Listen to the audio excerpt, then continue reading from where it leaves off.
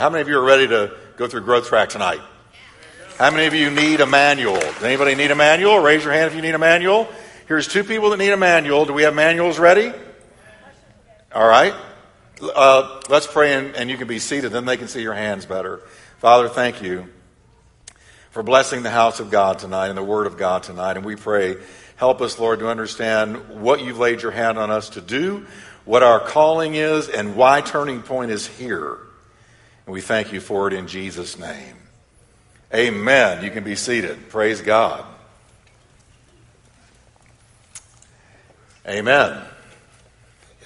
All right. Now, if you need a manual, raise your hand one more time so they can spot you.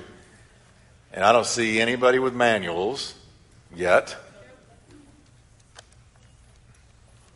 Well, when they come in, y'all can raise your hand again. So I don't want you to have to keep it up that whole time. Okay. Everybody happy? I think summertime has arrived, hasn't it? I mean, we're in the 90s. Here we are. And it's only just begun. Every year about this time, I think about moving somewhere. But then I think, no, you know what? Being in the epicenter of God's will is the safest place and the best place to be, no matter what the temperature is. Besides, I was raised in Texas. I mean, I should be used to this by now. Amen? All right. I don't know where the manual. Did you all get one yet?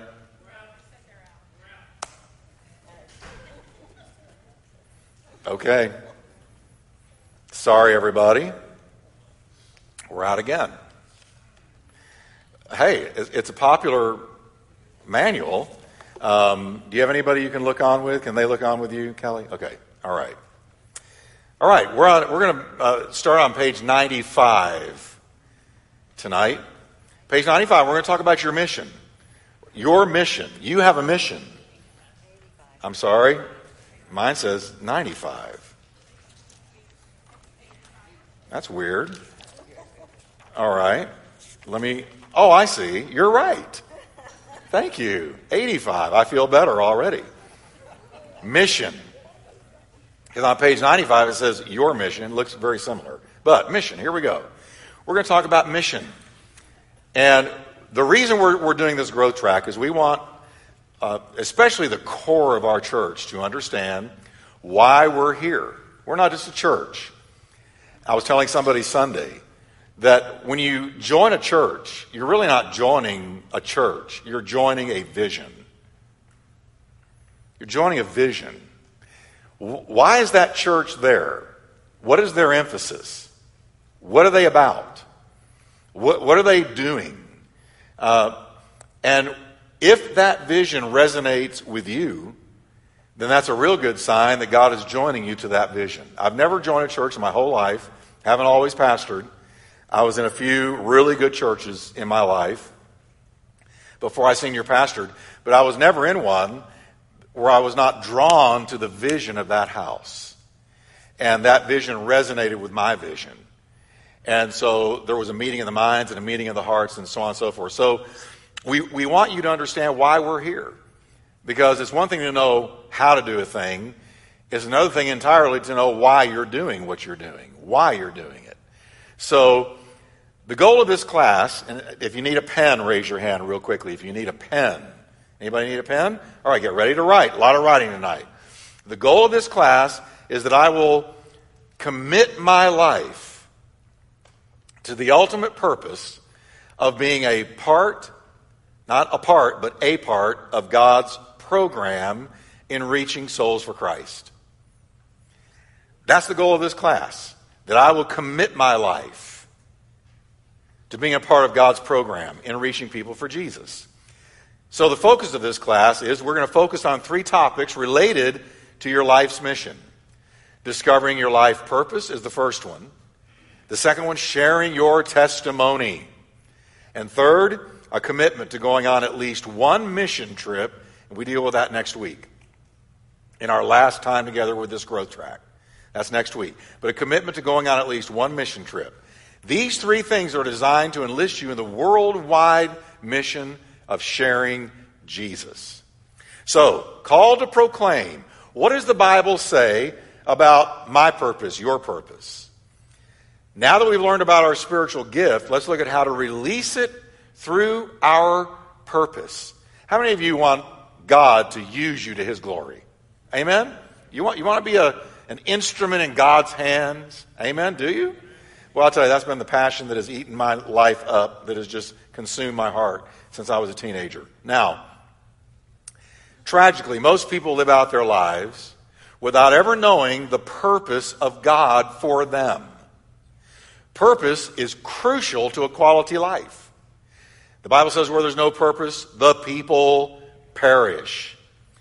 To live with or without purpose is the difference between a piece of driftwood and a compass-driven ship. Can I read that again? To live with or without purpose is the difference between driftwood and a compass-driven ship. I'll tell you, I get around people a lot. And it doesn't take me long to figure out pretty quickly if somebody is just a piece of driftwood moving through life as life blows them about or as the river of life takes them.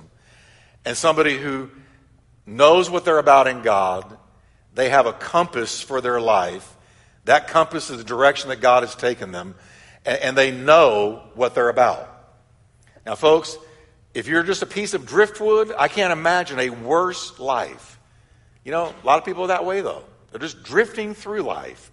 But God didn't make us to drift through life. He made us to be purpose-driven. If I can borrow the title of the most sold book in the history of the world, Purpose-Driven Life, he made us to be purpose-driven. He just did. He just flat did. He made us with a purpose.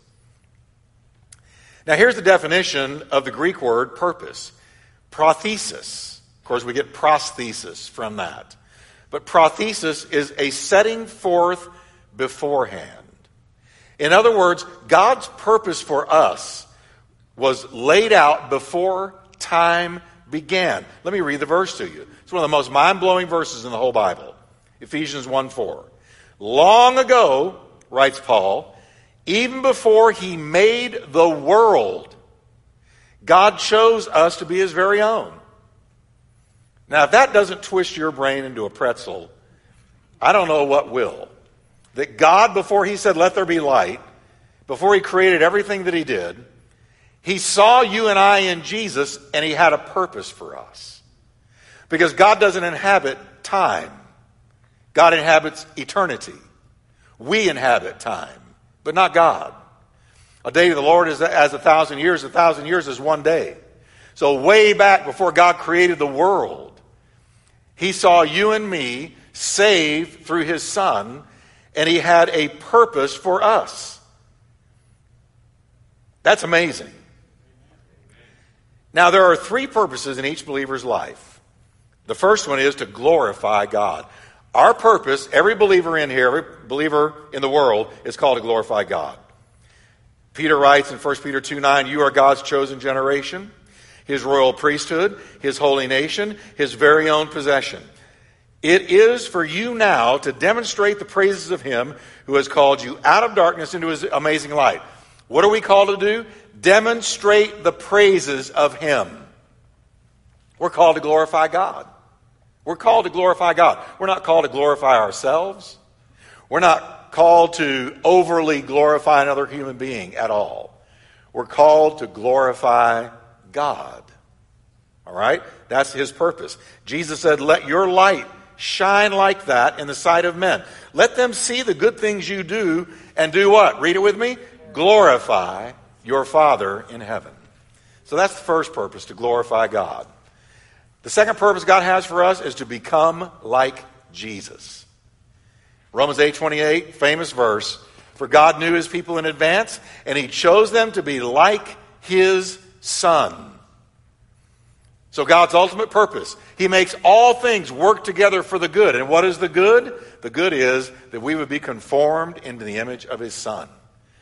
So God is determined, God has decreed that every believer will become like his Son.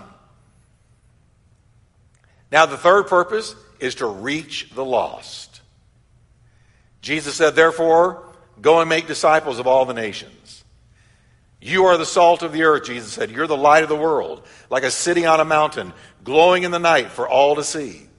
Don't hide your light under a basket. Instead, put it on a stand and let it shine for all to see. So we're called to reach the lost. Amen? Yesterday and today I've been working on a piece that a magazine has asked me to write for them. Ministry Today magazine goes all over the United States of America. It's a very, very well-known publication. They wanted me to write a piece on soul winning in the local church. Because, you know, folks, so many churches don't even try ever to win souls. But we need to. We're called to do it. Jesus told us to do it. He said, go into all the world. Don't make all the world come to you. You go into all the world and reach the lost. At Turning Point Church, we teach that the church should be a watering hole for the saints and a hospital for sinners. I love that. Any local church that is not winning the lost to Christ is missing one of its primary purposes. I truly believe that. Amen?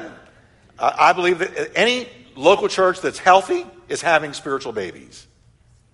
I believe that. In the youth, in the children's ministry, in the adult ministry, there ought to be people being born again in that church. To me, if people aren't being born again, something is being missed. All right?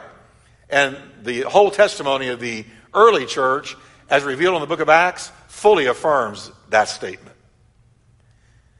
So, in the early church, there was an explosion of soul winning. There was an explosion of soul winning. Look what happened. Those who believed what Peter said were baptized and added to the church. Look at this, 3,000 in one day. 3,000 people added to the church in one day. That's a harvest day. Amen? And then it says in Acts 2:47, each day. Notice it didn't say each week or every year for the annual revival. That's not what it said, did it? It says each day. Read it with me out loud, everybody. Each day, the Lord added to their group. I'm hearing about 5 of you. Look in your manual. I want you to get this now. Each day, the Lord added to their group what? Those who are being saved. Now, were they being saved only by the preaching of the apostles? No. The people were out there winning others to Jesus Christ. It wasn't just happening through Peter, James, and John, but it was everybody was out there witnessing. Everybody was winning souls. Everybody. And that's why they were having souls saved every single day. Do you believe that could happen today? Do you? Yeah, because, you know, we've got a church of a couple of thousand people. Now, if all of them went out and every day, or at least often, were witnessing to other people, don't you know that 2,000 would just begin reaching all kinds of people all the time? Amen? I want you to catch the vision. Look at Acts 4:4. But many of the people who heard their message believed it, so that the number of believers totaled about 5,000. Now look, it's jumped from 3 to 5. 5,000 men, not counting women and children, assuming most of those men were married and most of them had children. We're talking about well over 10,000 people.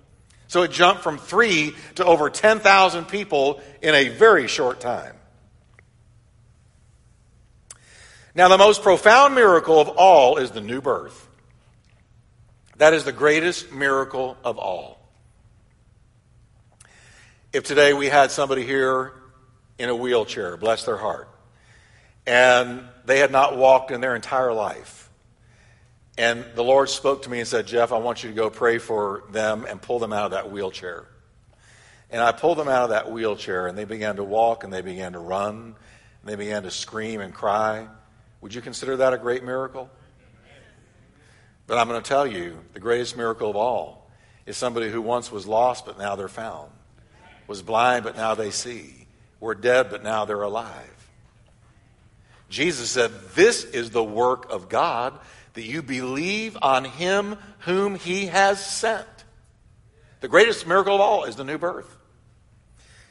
Jesus said in John 3, men can only reproduce human life, but the Holy Spirit gives new life from heaven. So don't be surprised at my statement that you must be born again. Amen? Jesus told them, John 6:29, this is the will of God, that you believe in the one he has sent. That's the will of God. You want to know what the will of God is? It begins with believing in the one he has sent. Yay, we got some manuals. There you go. We love you that much. Thank you, Tyler. So say with me, this is the will of God. That I believe in the one God sent. That's the will of God. Because the minute you do, you are born again. And that's the greatest miracle of all. A transformed life. Now you know that God is moving when people are regularly being saved. If somebody says to me, man, our church is in revival, my first question is, really? How many are being saved? Well, I don't know about that. There's just a lot of excitement. Well, excitement is cheap. Excitement comes and excitement goes. I want to know if people are being saved. Because if the Spirit of God is moving, folks, here's how you will know. People will be getting saved. Show me any great revival in the history of Christendom, and I will show you a revival, Great Awakening, Second Great Awakening, the Reformation. You can go through the great moves of God all the way back to the early church. And they were all marked with people constantly being saved. Amen. It says the whole city was favorable to them. And each day, there that phrase is again, each day, God added to them all who were being what? Saved. So they were in a major, major move of God in the early church. Now, many Christians don't witness out of a feeling of insecurity. I think that prevents people being saved more than any single thing. We're just insecure about bringing up Jesus to others. We're kind of shy. As a matter of fact, on the next page at the top, I have here the result is spiritual lockjaw. We're insecure, so we have spiritual lockjaw. See, we wonder, if I bring it up, what are they going to say? How will they say it? And what if they ask me a question I can't answer? And so since I'm not secure about it or sure about it, I'm just going to let other people who are older in the Lord than me or whatever, let them do the soul winning. And one day I will too. But the problem is that day never comes until you get rid of the insecurity. Would it help you to know that this is what plagued young Timothy, Paul's son in the faith? And that's why Paul wrote to him and said, Timothy, stir up or fan into flame the gift of God in you. Because God has not given us a spirit of fear, but of power, love, and a sound mind. What was Timothy afraid of? He was experiencing a fear of man. And so he was kind of becoming reclusive as a pastor. He wasn't out there evangelizing anymore. Because in the same letter, Paul said, Timothy, do the work of an evangelist. Well, wait a minute. He was a pastor. Yes, he was. But Paul said, just because you're a pastor doesn't mean you shouldn't evangelize. All right? So Timothy struggled with it. Even Paul struggled with it. Paul, well, I'm getting ahead of myself. Let me just read a couple of these verses. Jesus promised this, I will give you the right words and such wisdom that none of your opponents will be able to reply. That's for those who ask you the tough questions. See, when you're witnessing and somebody hits you with a tough question, Jesus said, don't worry about it. I'm going to give you something to respond with. Jesus also promised a great reward for those who are persecuted for sharing the gospel. I love this. Matthew 5, 11, and 12. God blesses you when you're mocked and persecuted and lied about because you are my followers. Be happy about it. Be very glad, for a great reward awaits you in heaven. So when they make fun of you, persecute you, mock you, ridicule you, ostracize you, reject you, Jesus said, get happy about it. Because there's a reward waiting for you in heaven. For so persecuted they the prophets which were before you. Even Paul the apostle, folks, prayed or asked the church to pray for him. Pray for me that God will give me boldness in preaching the gospel. Even Paul needed Holy Ghost boldness. So let that encourage you. Now, let's talk about your SHAPE again. And if you weren't here last week, you don't know what I mean by that.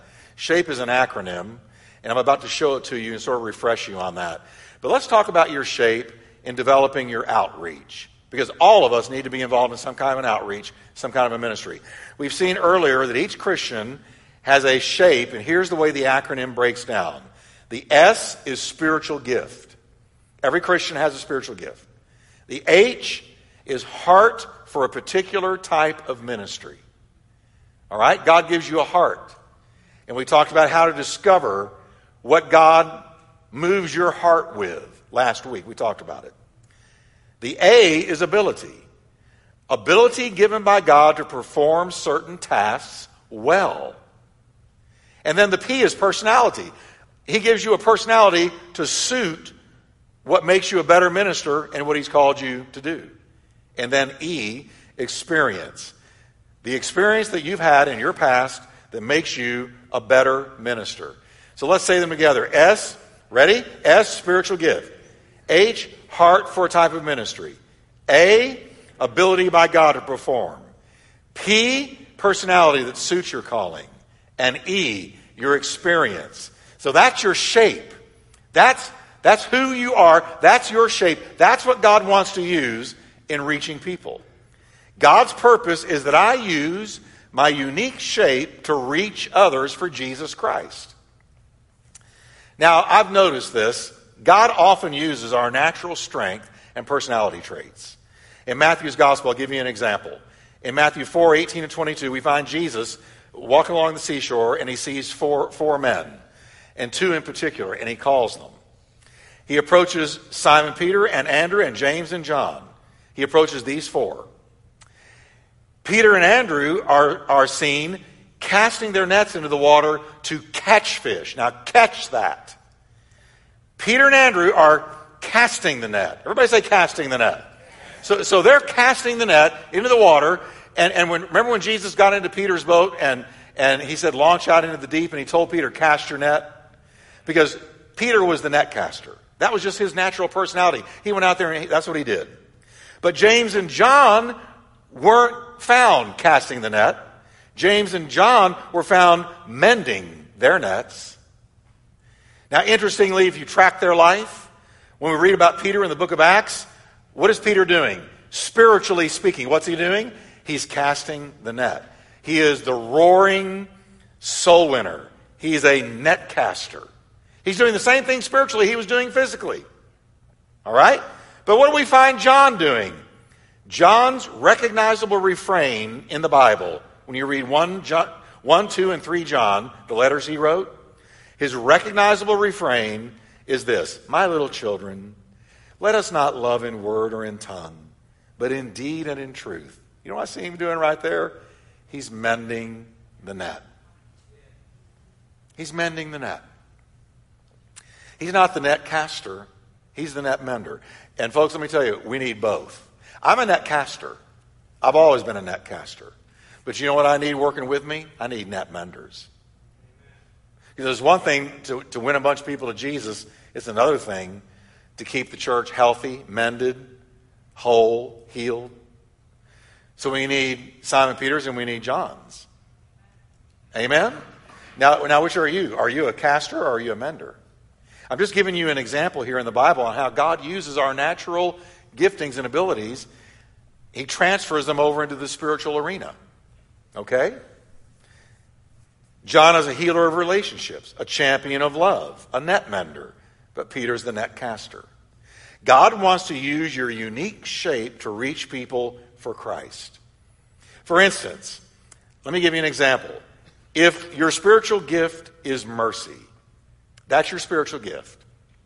You can't see somebody hurting without going, oh, come here. Let me help you and heal you and hold you and pray for you and encourage you. That's mercy. I'd rather go on vacation with somebody with mercy than somebody who's prophetic. Amen? I want merciful and I want encouragement. I like hanging around with merciful, encouraging people. Prophets are good, but I can take them in small doses.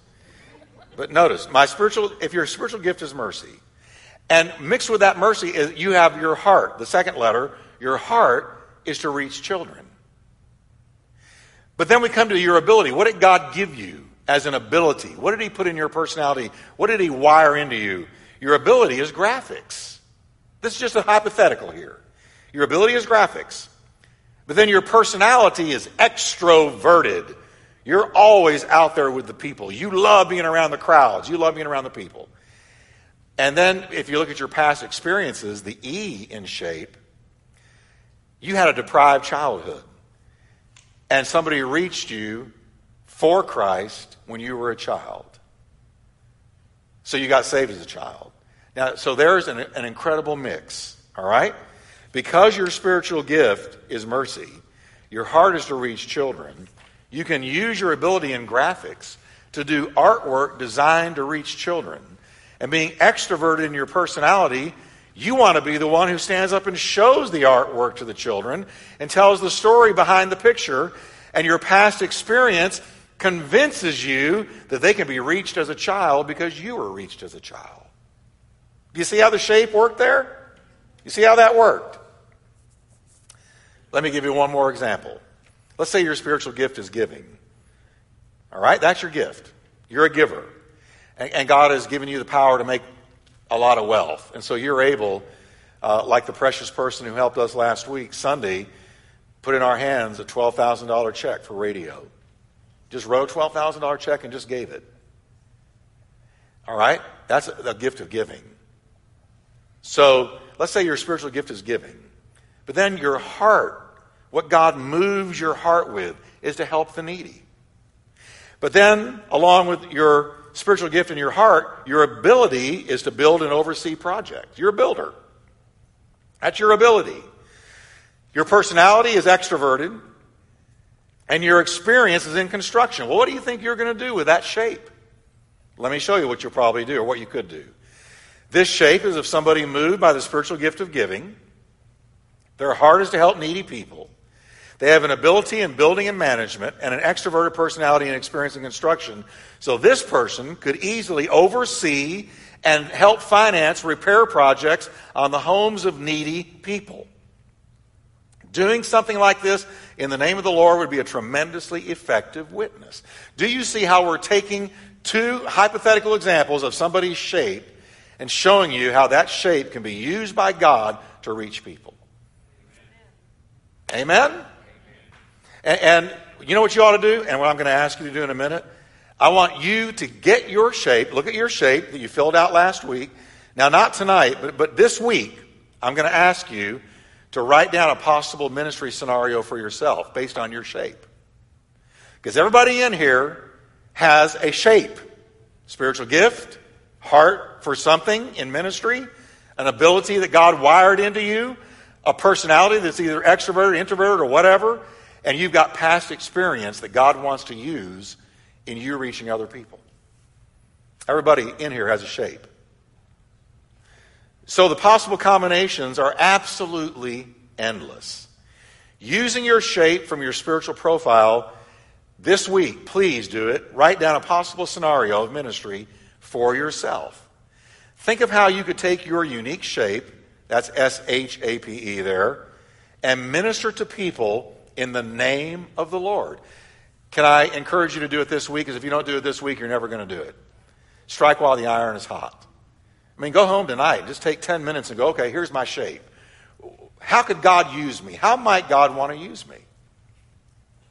I could go into my shape. I don't have time. But I'm going to tell you, my shape was totally suited to pastoring a church. But you could never have told me that 30 years ago. Well, 40 years ago. Because 30 years ago I was pastoring. Time was moving on, let me tell you. But yeah, God had me pastoring before I even knew I was pastoring. When I was 19, I was teaching the same group of people the Word of God over a long period of time, praying with them, visiting them when they were sick, doing what you do as a pastor. I just never thought, hey, I'm a pastor. But I was doing it from the time I was 19. It was my shape. It's my shape. Right now, I'm moving in my shape. Amen? Now remember, if you minister according to God's gifting and shape over your life, you will get maximum results with minimum effort. But if you try to minister in some area outside of your shape, you're going to get minimum results with maximum effort. You're going to live frustrated. God has His hand on every one of you here today. You're in this church for a reason. Those watching by streaming video, Most of them likely are in this church. You're in this church for a reason. God wants to use your shape in this church and through this church to reach the world. You. Not just me. You. God gave some apostles, some prophets, some evangelists, pastors, and teachers. Why? For the equipping of the saints to do the work of God, the work of ministry. The equipping of the saints. That's you. Amen. Now, let's go to the next page and look at how to have a good reach. We're going to do another acronym here. Once we've learned our shape, we got to use it to reach out to others. Now, in the parable of the talents, you remember Jesus condemned the servant who buried his talent instead of using it for the kingdom. The Bible says, Jesus said, "For the man who uses well what he is given shall be given more, and he shall have abundance. But from the man who is unfaithful and doesn't use well what he has been given, even what little responsibility he has shall be taken from him." Should say him, not rim. Should be taken from him. All right? So, the man who uses what he has been given will be given more. But the man who doesn't use what he's been given will have taken away even what he had. So notice, Jesus was big on using what he gave us to reaching others. Now, you may have been in church your whole life, and you've never been in any kind of ministry. Well, you're in a different church now. I know of a pastor in California, he'll walk up to people in the hall who have just been there a month or two. I could give you his name. A lot of you would know it. But he walks up to people in the hall, and he says, "What are you doing in the church?" That is, what are you doing? How are you ministering in the church? And if they say, "Well, I'm really not," he says to them, "Get with it or get out." Now, I'm not going to do that, because I have a whole lot of people getting out. I'd rather work with you. But this is his personality, and that's what he does. He said this in person with me standing there. I walk up to him in the hall. I shock him. The pastor walks up to, it's a huge church. Huge. He walks up to them. "What is your ministry in this house?" "Well, I really don't have one." "How long you been here?" "Oh, a couple of months." "Get with it or get out." I'm telling you that so you can be thankful I am who I am. Because I can see some of you going, "Oh my gosh, don't follow him, Pastor Jeff." All right. But I'm making the point that he is huge on, if God has you in this church, he doesn't have you here just to sit, soak, and sour. But he has you here to minister. Okay. Now, the Bible teaches us how to reach people for Christ. The following acronym will help you easily remember 5 simple truths about reaching others for Jesus through your shape. The first one, resist the temptation to be silent. Resist the temptation to be silent. 2 Timothy 1:6, God has not given us a spirit of cowardice, but a spirit of power, love, and a sound mind. Here's the verse I knew was in here somewhere, and I quoted it earlier. Here it is. Even the great apostle Paul had to battle the temptation to be silent. He said in Ephesians 6:18, "Pray for me too, that I may be able to speak the message." How, everybody? Boldly. So resist the temptation to be silent. Second, express your faith in love. Express your faith in love. Paul said, if I could speak in any language in heaven or on earth, but I didn't love others, I would only be making meaningless noise like a loud gong or a clanging cymbal. There's a vast difference, folks, between preaching at and speaking to. We're not anointed to beat people over the head, but to speak to their need for salvation. We're to invite them into the kingdom, not scream them into the kingdom. Amen? Now, believe it or not, I got a call last night at about 10:30. And it was from a person who was downtown Dallas. And I could hear screaming in the background. I'm serious. I get some really weird calls. And I hear this screaming in the background, and this person on the phone said to me, "What can I do about this person? They're about 25 years old.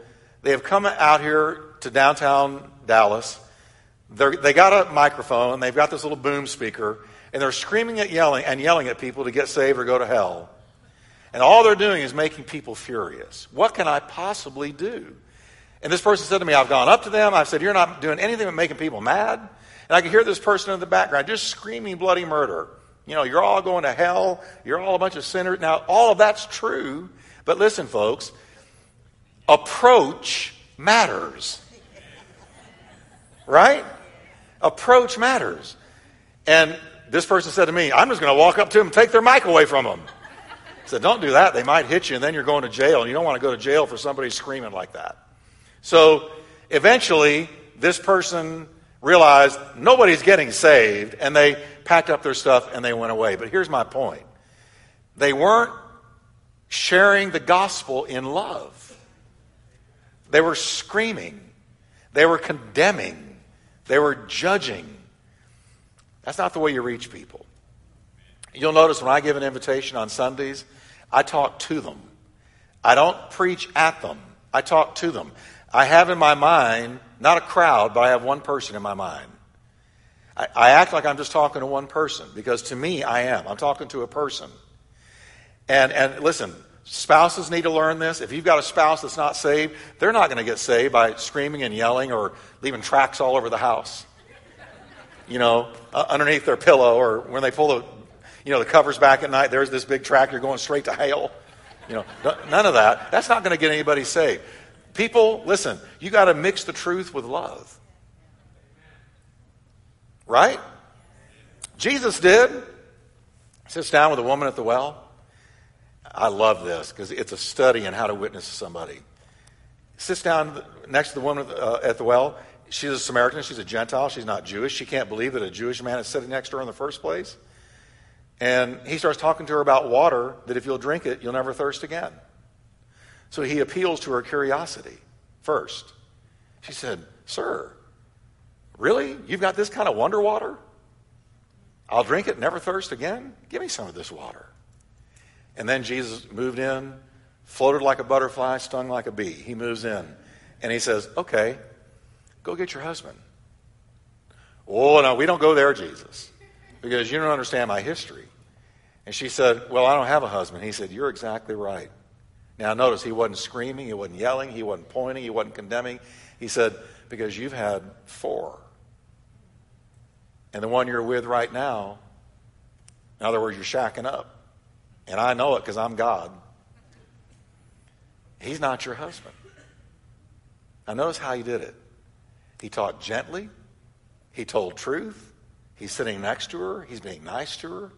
And she got convicted. And she ended up evangelizing. She jumped up and said, "Sir, I perceive you're a prophet." That woman had a definite grasp of the obvious. "I perceive you're a prophet." And it says she went rushing into the town and told the whole city of men. She told all the men, "Come see a real man." I love that. "Come see a real man who's told me everything that I've done." So Jesus mixed truth with loving concern. All right. Second, always be ready. Always be ready. Resist the temptation to be quiet. Express your faith in love. And always be ready. Be ready at any time, the Bible says, to give a quiet and reverent answer to any man who wants a reason for the hope that you have within you. Isn't that powerful? Be ready at any time. Now let me ask you a question. Is that verse for preachers only? No, that's for everybody. Be ready at any time, because you never know when you're going to have a time to tell somebody about the Lord. So, and notice how he says you're going to do it. A quiet and a reverent answer to any man who wants to know, why do you have this hope in you? Be ready. This is the message behind the gospel sandals. This is the message behind the gospel sandals and the armor of God. It means to be ever ready to share the gospel of peace. So resist, express, always, and then fourth, close your talk with an appeal. Close your talk with an appeal. All of this is in the article that I sent to Ministry Today magazine this week. I put all these things in the article. Close your talk with an appeal. We make an appeal by encouraging a response to shared truth. It's an invitation to prayer, either with you or they can even pray alone. You know, I heard the gospel in juvenile home when I was a juvenile delinquent in there for sale of narcotics, and I never heard the gospel. And I was 16 years old, headed for prison. Never went to prison, but I was a hair away from it. And when this minister shared the gospel, then he closed with an appeal. And the appeal was, if you want to pray with me to receive the Jesus I just talked to you about, stand up. And I did. And I got saved that night, all right?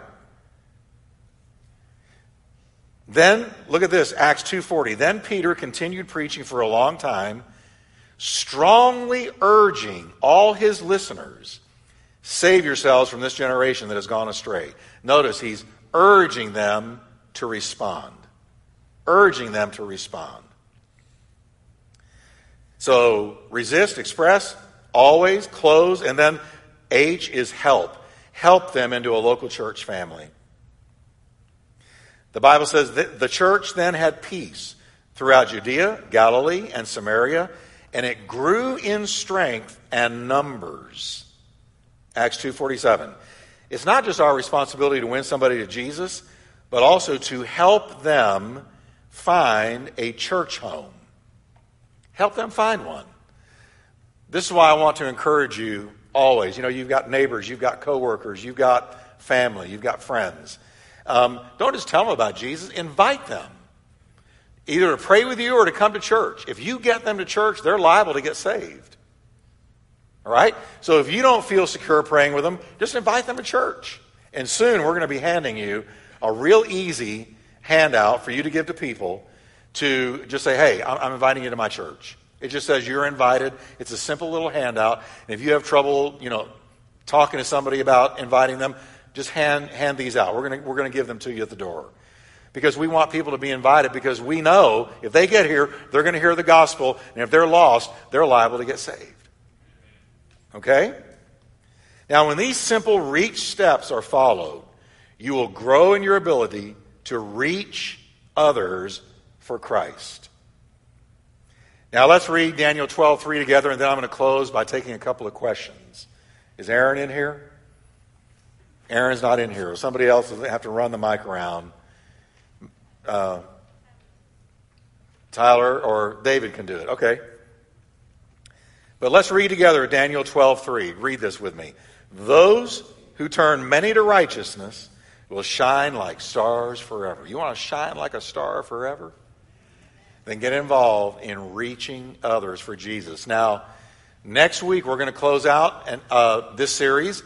And we're going to talk about sharing your testimony. It's probably one of the best parts of this whole growth track. So don't miss next week. But does anybody have a question for me based on what I've shared so far tonight? Anybody have a question that you want to ask me? Ask now or forever hold your peace. Let me look and see. It doesn't have to even be about this. Bible question. Anything. Anybody? Wow, that's a first. Okay, there's one. All right. He's coming to you with a mic. I missed the first week of this. Where do I go to get to fill in the booklet? She'll get it to you. What are you going to tell him? I'll tell everybody. Is it online yet? Okay. I'll tell you next week. She'll tell you tonight, but I'll tell everybody next week how they can get it. Anybody else? Any questions about this information, about reaching, about your shape, about anything? Anybody? Okay. God said that no man can come unto me except the Father draw him. Or I said Jesus said that. But anyway, are you saying that we, in our outreach personally, in our ministry, that we could fulfill that role to a certain extent? Well, how will they hear without a preacher? That's what it says. Nobody can be saved if they're not told about it. So we do the telling, God does the drawing. Okay? Anyone else? Yes, ma'am. Way over here.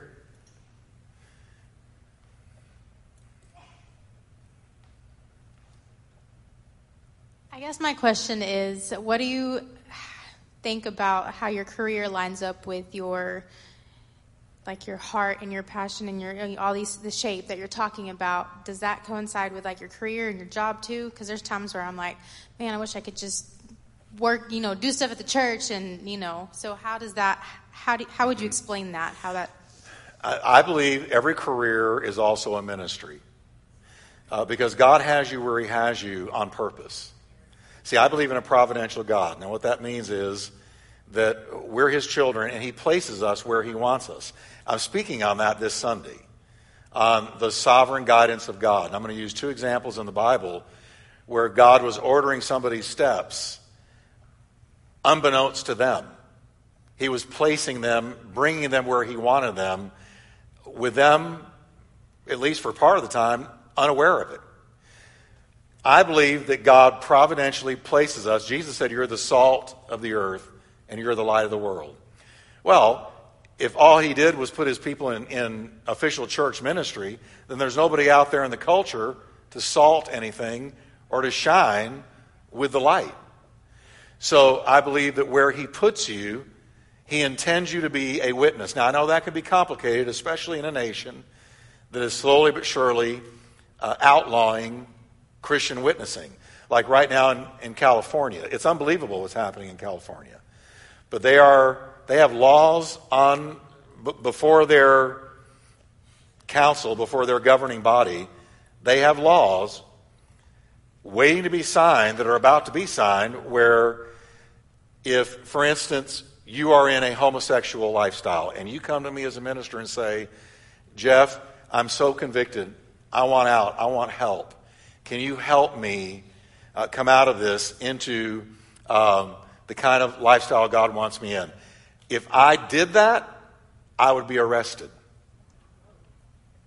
They call it conversion therapy. And they will not let me. It's getting where I think it's already enforced now in some areas in California that if a minister tries to help someone in that lifestyle, they have broken the law and they can be arrested. Or they can lose their license. And some have lost their license. Okay, so we have this really unfortunate thing happening in our country that used to be so free in ministry. So, in answer to your question, there's teachers that can't say the name of Jesus. If you're a teacher out there, you can't minister to a kid, or you might lose your job.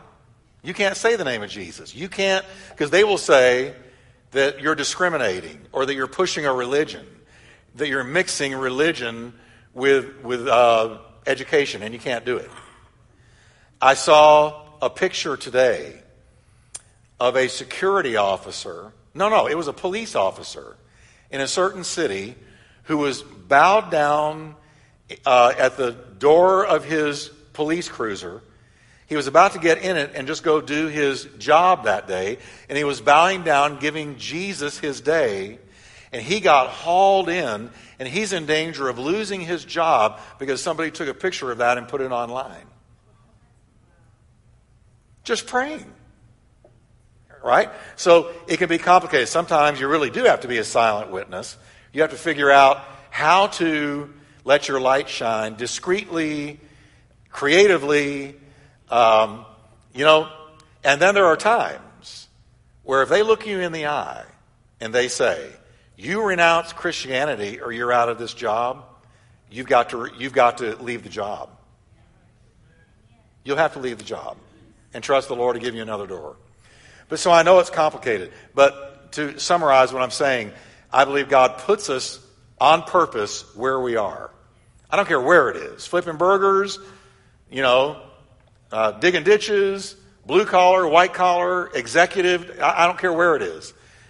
If you're a believer, I believe God has you there and wants you to somehow shine.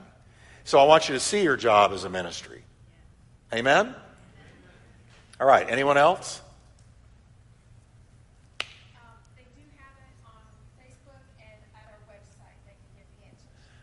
Say that, Valerie. Give Valerie the...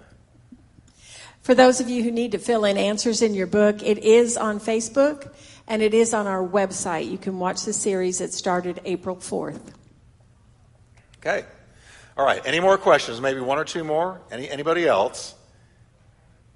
Yes, sir. Way over here, Dave.